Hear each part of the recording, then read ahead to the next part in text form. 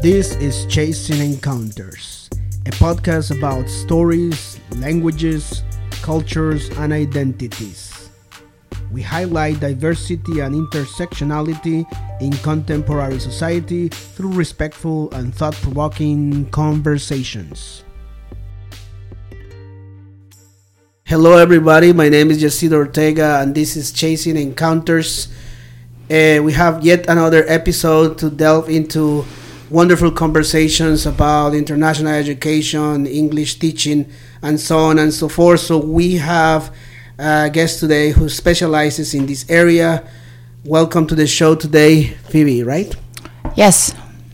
All right, so we're going to start this podcast to talk about, for some reason I always talk about names, and because, I don't know, I sort of got engaged with the idea of names, and names are so important. And then a little bit of an anecdote. Your name, Phoebe, a while ago, like yourself, I was an English teacher a long time ago. I mean, I have always been an English teacher, but a long time ago, the name appeared in one of the English books, and then all of the students kept pronouncing the name, I think it's Poe or something like that. Phobia. Yeah, but not even that, because, in Spanish we don't have this PH sound. So the PH, we don't have that, right? Yes. It always sounds like a P, so pere, pibi, poe, Right. So it's this idea that the people don't understand this, and then there is this expectation in the planet for the others to learn the Anglo names, but not for the Anglo people to learn others' names. So, when I came to Canada, it's still hard for people to learn how to pronounce my name, which it's fine to me if you don't know how to pronounce it, but it's good always to ask, right? Yes. So back in the day, obviously, I had to learn the hard way that it's not Pere or Pibi, but it was Phoebe, and then it's a different type of spelling. But it's part of the idea of learning from other cultures, intercultural communication and all those sorts of things. So now I know. So now that I introduced the idea of what I understood about your name, is there any meaning on the name? It's very intriguing that you brought up my name because Phoebe is my English name. I do have Korean name, which is Eungyung. And I can assure you, 99% of the time, people screw up pronouncing my name. And I was so fed up. You know what? I don't want to spend, so much time and energy having to correct, how to pronounce my name. So I think I chose Phoebe as my English name a while ago, almost like I think maybe 25 years ago, as a way, I just don't want to deal with this, confusion and also mispronunciation and having to explain myself, all of those hassles. So that's how I came up with my name, and Phoebe became my identity in a way. And when I'm speaking in English, this is my identity. And as you know, your podcast is looking at language identity and all of those things, and names are very, very closely related to that identity for sure. So some people have asked me, so why don't you just stick to your Korean name? And once again, the reason is oh my God, I just don't want to go through that hassle, that type of as unfortunate as it is. I do think that I do have two different identities. When I speak in Korean, that's my one identity. And when I speak in English, I do have another identity. So I feel actually quite comfortable with my name now. That's good. I'm glad to hear that, because I was about to ask you that question about whether you have thoughts or not of going back, quote unquote, going back to your real Korean name or not, right? Right. Now that we understand after so long that why did we have to change the name. I'm saying because at some point, long time ago, I used to tell people, say, okay, my name is Jesse. Okay. It's easy for them to just Jesse instead of trying to pronounce Yasid, Yahim, Yahem, let's just say Jesse. But then now that I'm at this stage in my life that is very critical, and I'm very self-aware. So now I just tell the people that this is my name and this is how I pronounce it, and this is how I expect people to pronounce it. Because the expectation that we people from elsewhere, we have to pronounce the Michaels, the Britneys and you Yes. name it, and it's hard for us Yes. to pronounce those names. Yeah. Right. So why don't the other also Why it try at happens. least Mhm. to pronounce my name? Right. Why is it always we are the ones who have to adapt to the North or to the Anglo way of being, and why they don't necessarily try to adapt to our ways? But then it's a question that you don't necessarily have to answer. You also, for our audience, maybe think about why. What are the layers behind all of these decisions? Very interesting question. As I said, my decision to go with Phoebe goes way back, almost 25 years ago, and I also studied German when I was in my high school and university, and I went to Germany, and nobody could pronounce my name once again. And as you know, like every language has different ways of pronouncing vowel sounds, and so the way they pronounced my Korean name Eungyang was just even worse because the EU becomes oi, as you know. So it just sounded terrible. I just don't even want to bother. I imagine. It's just so shockingly bad. I don't even want to right. put any effort to correct them. Sure. So I think, looking back, I was much younger at the time. I think I just had no patience in a way, and also. I could have been a little bit more assertive. You know what? You should learn how to pronounce my name. Yeah, that would have been fantastic. But I think at that time, it was more of a kind of convenience choice.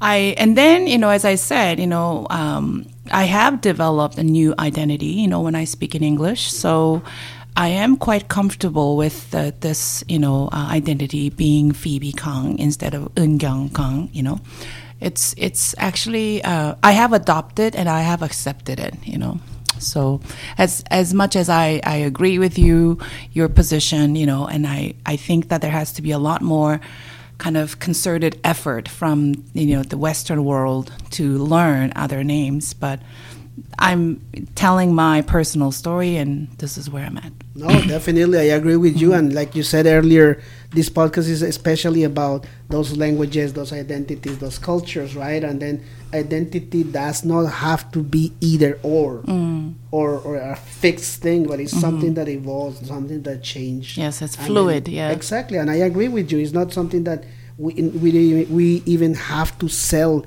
to people out there to buy it, buy my identity. So I like that about it. So moving on to the next question, which is similarly related to that. It's about your cultural identity. I understand that you are from Korea, right? And then do you tell us a little bit about your culture, where you're coming from, maybe a little bit of what you at the earliest stage in your life when you were younger, a little bit about the culture, because one of the reasons why we do this is a lot of our folks who are listening to this may not know much about different cultures, and my goal with this podcast is so people are aware of the different cultures that are out there. Maybe you give us some highlights. Well, that's a very big question, but I think I can share my experience, and through that, hopefully I can share a little bit of Korean culture in the story. So I was born and raised in the city called Busan, which is the second biggest city in South Korea. It's a port city, very close to Japan. I grew up in a city with over 4 million people. It's a very dense city. I was always interested in I was always curious about other cultures. And when I was first introduced to English, I was just so fascinated, and wow, like this is so cool. Like I can actually communicate with the rest of the world, with this tool. So I was quite intrigued, when I first, started learning English, and as you may know, and English language ability is a big social capital, a cultural capital in South Korea. So when you are good at that, then you gain certain level of respect and status in a way, So I think I really put a lot of effort into it, and then I had a chance to travel Singapore when I was fairly young, about 13 years old, without my parents. I was visiting my cousin there. And that was very interesting experience outside of South Korea. And I felt even more motivated, when I came back from Singapore to learn English. So I pursued a slightly kind of, not regular education. When I went to my high school, I went to foreign language high school. I don't know if you've ever heard of it. But this high school focuses on students in learning, multiple languages. Nice. So there were 4 departments. There was Chinese, Mandarin Chinese, Japanese, German, and French departments. So I was accepted to Mandarin Chinese department, and we all had to learn English as a common language. And you have Chinese, right? And the Chinese, Mandarin Chinese, and then you have to pick one more extra foreign language. So in that case, I chose German. So throughout my high school time, the concentration on language learning was really, really heavy there. And I loved it, and that was one of the reasons why I chose to go to that school, because I felt like, wow, if I cannot, continue to learn English in a meaningful way, meaning that, and having conversations and other types of activities, I thought, oh my God, my high school time is going to be so terrible. So I fought fought really hard to go to that high school, and my parents were thinking that, why do you do this to yourself? Just go to regular girls' high school, So I really had to put up some fight. But, once I went, I had zero regrets. And I learned English. I continued to learn English. And then I learned Mandarin quite a bit. So I was fairly fluent back then. And then I also learned German. So that is an interesting aspect of Korean education. They do value certain aspect of like subjects, for example, like languages, or science and math. And so they have specialty high schools there. So I don't know if that is still the case, but, in my generation, that was fairly common. So that's how I continued to learn languages. And then I went to university and I studied German language and literature continuously. And also I studied English language education. So that's how I kind of hope to be English language teacher, which has fairly good reputation and social respect as a people say as especially as a woman, like people respect. And if you're an English language teacher in a public school system, people give a lot of respect for that for that role. But I was very unhappy with the idea that my life will be set. If I become an English language teacher in a public school system, it's a wonderful job in Korea. Nobody would argue that, but you can just see what your life would look like for the rest of your life. Mm-hmm. So I was not happy with that kind of mundane, in my mind, very routine and very stable aspect of it. So once again, I fought with my parents. I said I would like to go to Canada. I really want to go out and use the language I've been learning so long, and I want to challenge myself, So I convinced my parents, and then I came to Brock University in Canada in 2003, and to do my my master's degree, and that was quite the culture shock, not only culturally, academically as well, and the notion of English language teacher in Korea and in Canada was just so different. And I really had a hard time understanding, where do these ESL teachers fit in the society in Canada? I couldn't figure it out. For a while, I really had to do some research. So where do these teachers work and where do they belong, from the government's point of view? How does it work? And I had such a kind of difficult time to understand the status of ESL teachers in Canada. It was quite the journey for me to really see the big picture. So here I'm at, in Canada. So I don't know if I really touched on a lot of Korean culture, but I think I try to talk about, I guess, education a little bit, and also, I guess, women perspective on like what is considered as a good job, you know. So that's something I kind of fought against in a way, that kind of stereotypes. No, I hear you, because I relate to what you're saying in the sense that the English language has become this symbol of respect and status and power and reputation, not only necessarily in Korea but elsewhere. Right. Right? A lot of EFL countries. Yeah. But then you touch a good point. Does it have the same connotation in Canada to be an ESL teacher? No. See, that's and then the big question is why? Why is it if anybody goes to anywhere in the planet, let's say Latin America, Africa, India, East Asia, what you name it, as an English teacher, most likely you're gonna be successful, respected, you gain a status, you have power, probably a well paid job. But why is it that in Canada, and let's talk about closer here, not necessarily the whole Canada, although you may know more about Canada, but let's say Toronto area, Ontario, why is this mismatch? I can only speak from my own experience and my perspective, but I think I came to the conclusion, why do ESL teachers struggle so much to gain respect, you know, in the society? I think it's partly because still I think there is this perception around people that English language teaching is not part of education. Because when you look at where ESL teachers are situated in Canada, especially in Ontario, so there are several sectors, right? There's a university college sector. They're usually associated as EAP, English is for academic purposes. And there's a private schools everywhere, especially in Toronto. And then you see settlement and link and ESL teachers who now are part of IRCC, right? Immigration, Refugee, Canadian Citizens, or a provincial level of some level of that. And there are a small number of ESL teachers at the school board, then they are under Ministry of Education.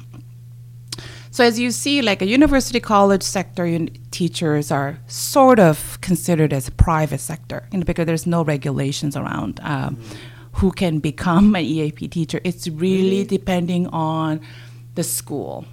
So what I'm saying is the criteria from, U of T may not be the same as, Ryerson, like something like that. It's really depending on the university's take on it, Right. So this makes ESL teachers' job very messy. There's no one regulating body.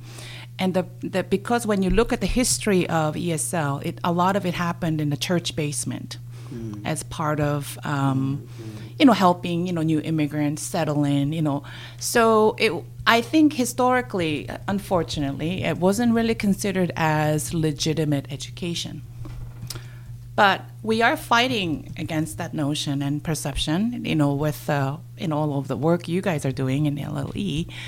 But I think when you look at it from the big macro picture, there is no one governing body, that recognizes this is education, So it's always situated as kind of peripheral kind of sector, right, in an educational field. So I think that makes it very difficult to come together as one, when you think about all the ESL teachers.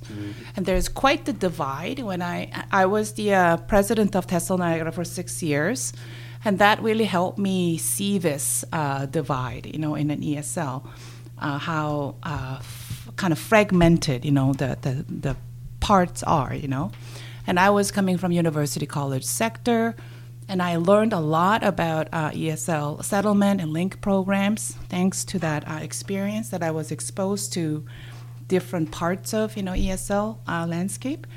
But then I realized, oh my gosh, this is very, very difficult to bring everybody together, and they're the student demographics so different, and also like the funding sources are different, goals are different. It was such a kind of it was eye-opener for me, but at the same time I realized, wow, this is a challenging task to bring everybody together.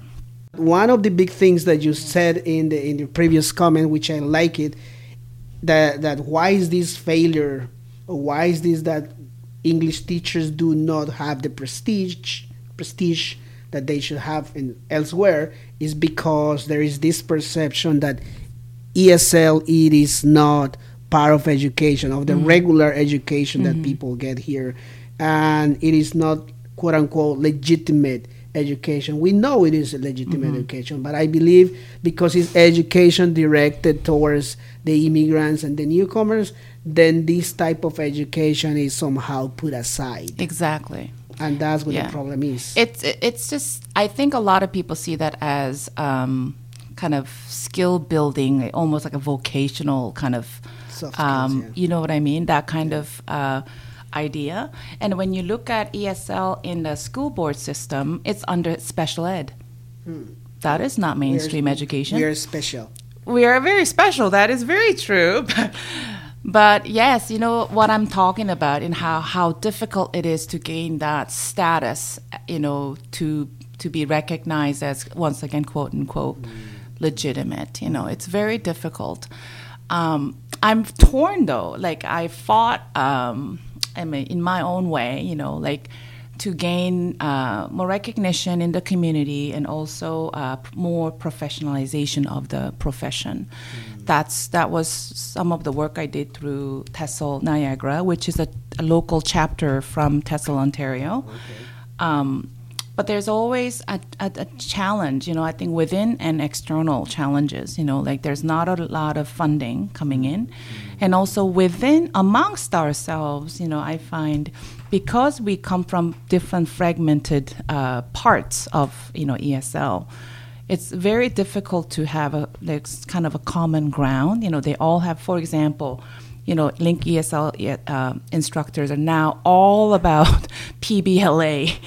I don't know if you've heard of that term. That's a portfolio-based language assessment. Thank you. That's another acronym, by the way. That's another one. PBLA. So that is like everybody's interested in how do I do this right, the PBLA part, right? Where a university college sector instructors have no clue what that even means.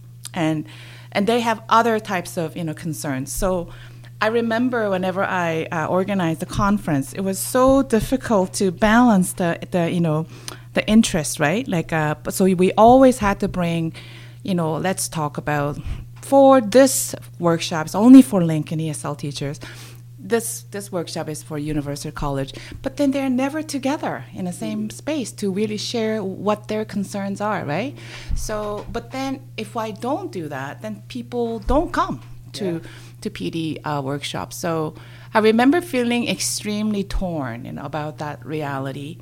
But at least, through that experience, it gave me such a kind of rich understanding of where ESL educators are situated across Ontario. That really helped me see why are we doing this way? Why are we in this situation? Right. Yeah. Something that you said a little bit earlier was the idea of this macro picture, that there is no governing body that oversees this field or regulates necessarily this field.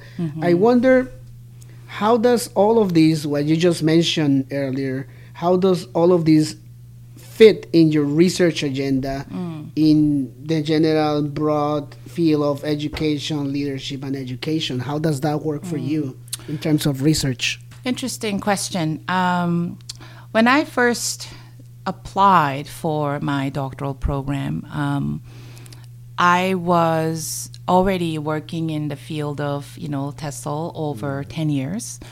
And one of the things that I really felt difficult as a practitioner at that time was I can handle my classroom, with my language instruction, my experience, my philosophy can really, transferred to my students in a classroom situation. But as you can imagine, my students, 95% of the students were international students from all over the world. And they were already experiencing certain level of culture shock and all of those kind of mental, cultural, and socio-cultural barriers. So language instruction is one part of support, one part of help that I could offer. But I realized, talking to my students, they were experiencing and so many different layers of difficulties, inside and outside the classrooms. And I felt very, very, how can I say, almost demoralized, outside of the classroom, there wasn't much I could do to help my students.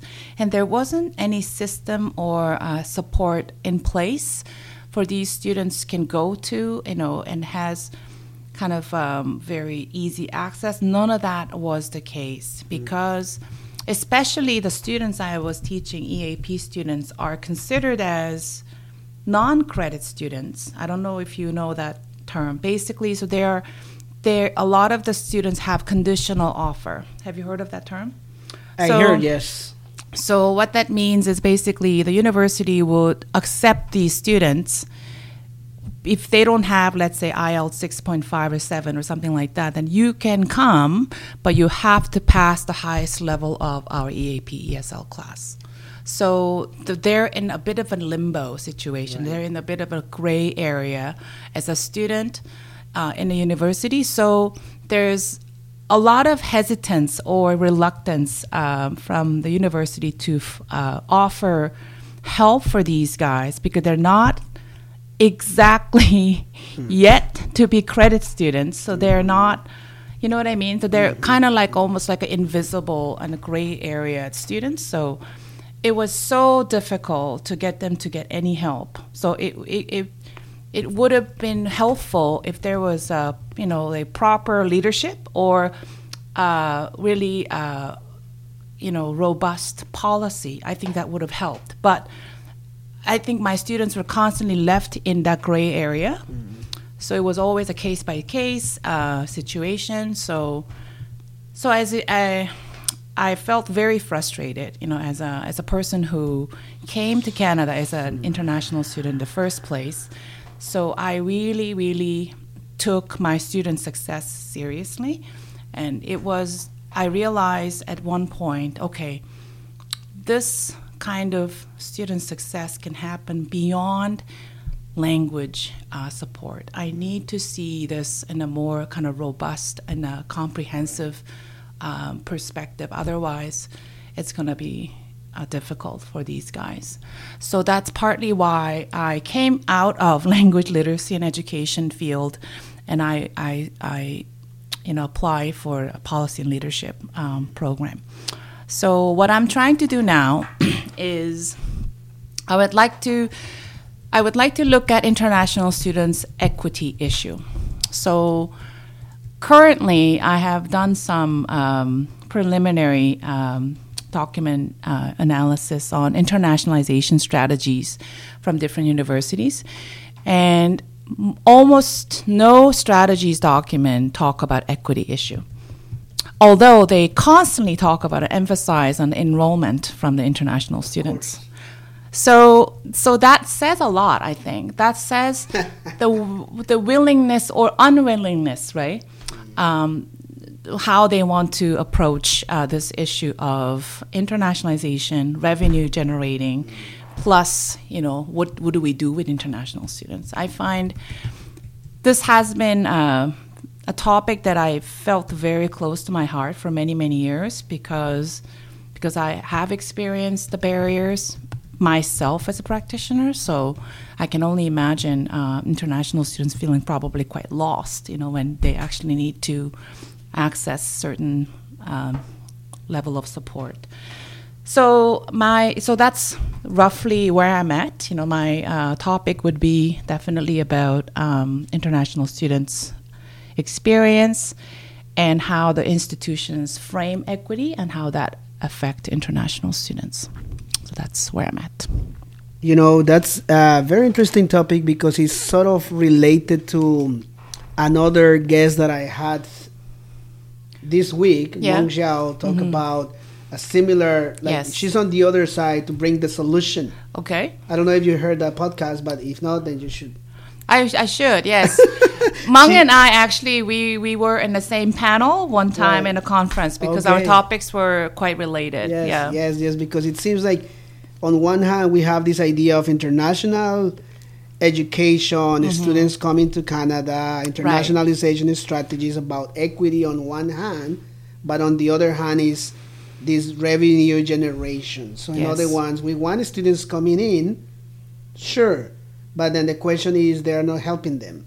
Right. And then the answer is on Meng Xiao's presentation was, I have developed this handbook to support both administration and students to mitigate a little bit. I'm not saying it's the complete solution, but to Right. mitigate a little bit. But I like Yeah. I like your take on addressing the issue from the policy point of view.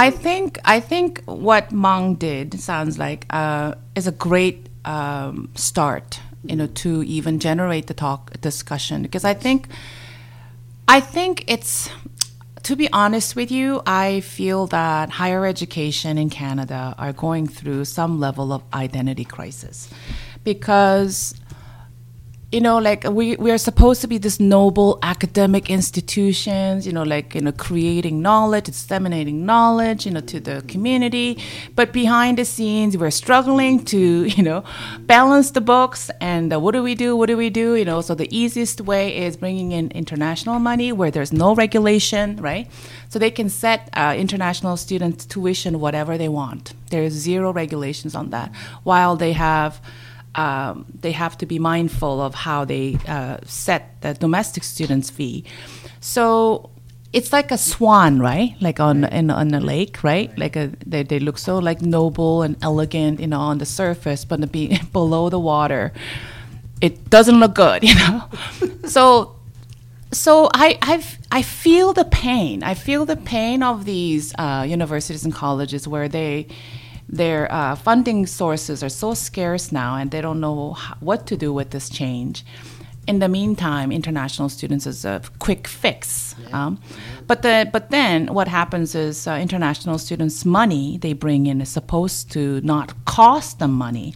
So I find they're reluctant to actually redistribute the resources back to the international students, because their money is supposed to come in as income, not go out. So, but that's very short-sighted, when you think of it. Like if you really want to retain these students, international students have the entire world to choose from. True. They don't have to come to U of T. Right. They could go to England, they could go to US, they could go to Australia, they could go to other places. Or Germany, where their tuition is for free. But we're the best. So, we're number 4 in the world, according to rankings yesterday. Right. I really wondered what the criteria was, but it's good to see the great number. But I think we also have to walk the walk, talk the talk, and walk the walk, right?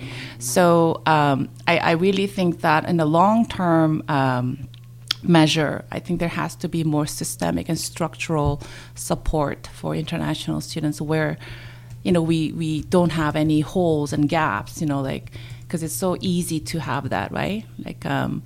There's more and more emphasis on mental health, but are we really addressing international students' mental health issues? Because that comes with multiple layers, right? It's not only the language barrier, there's other types of different adjustments they have to make, while domestic students may have different types of issues. So that's another area I think people really need to look into. And so yeah, I think it's great to bring all these international students to the campus. When I was working at Niagara College in Welland, and I was actually saying to my students sitting in the room, who were all from all over the world, and I told them, please remember, you are providing international experiences to these domestic students. How else would they actually experience, this type of multiple perspectives, right?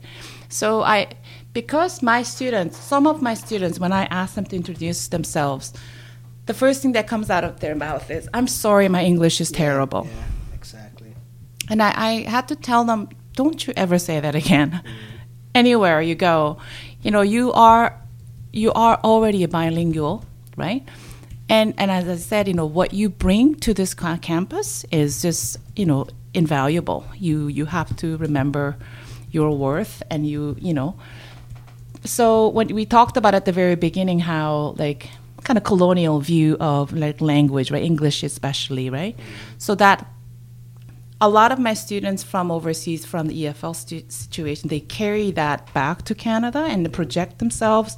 Somehow they're inferior, but that really bothers me, and I would like to really help them change their view of how they see themselves. They actually add value so much more, right? So yeah, I really love it when you say, and you put it that way, in which international students coming to Canada specifically are bringing value, and then unfortunately they are not being seen as valuable, right? But I agree with you, because with my students also I tell them exactly the same thing. Do not apologize for your English, because you're already coming with something. Yes. And we should celebrate yes. that, as opposed to push it back right. in the back burner, right? So exactly. You're bringing this international student experience. This is invaluable to any campus anywhere in the planet, right? They're bringing their heritage, their culture, that we should be yes. thankful for all of these exactly. things, right? Mm-hmm. So that actually brings me to the final question, which is about, you were saying how you were sort of experiencing some sort of cultural shock of what's happening to these students. But in a sense, you provide sort of a solution, both on a pedagogical level and a sort of policy level, right? And I learned about your keynote speech at the University of Toronto, which is sort of related to cultural responsive pedagogy in teaching English to speakers of other languages. So maybe you want to help us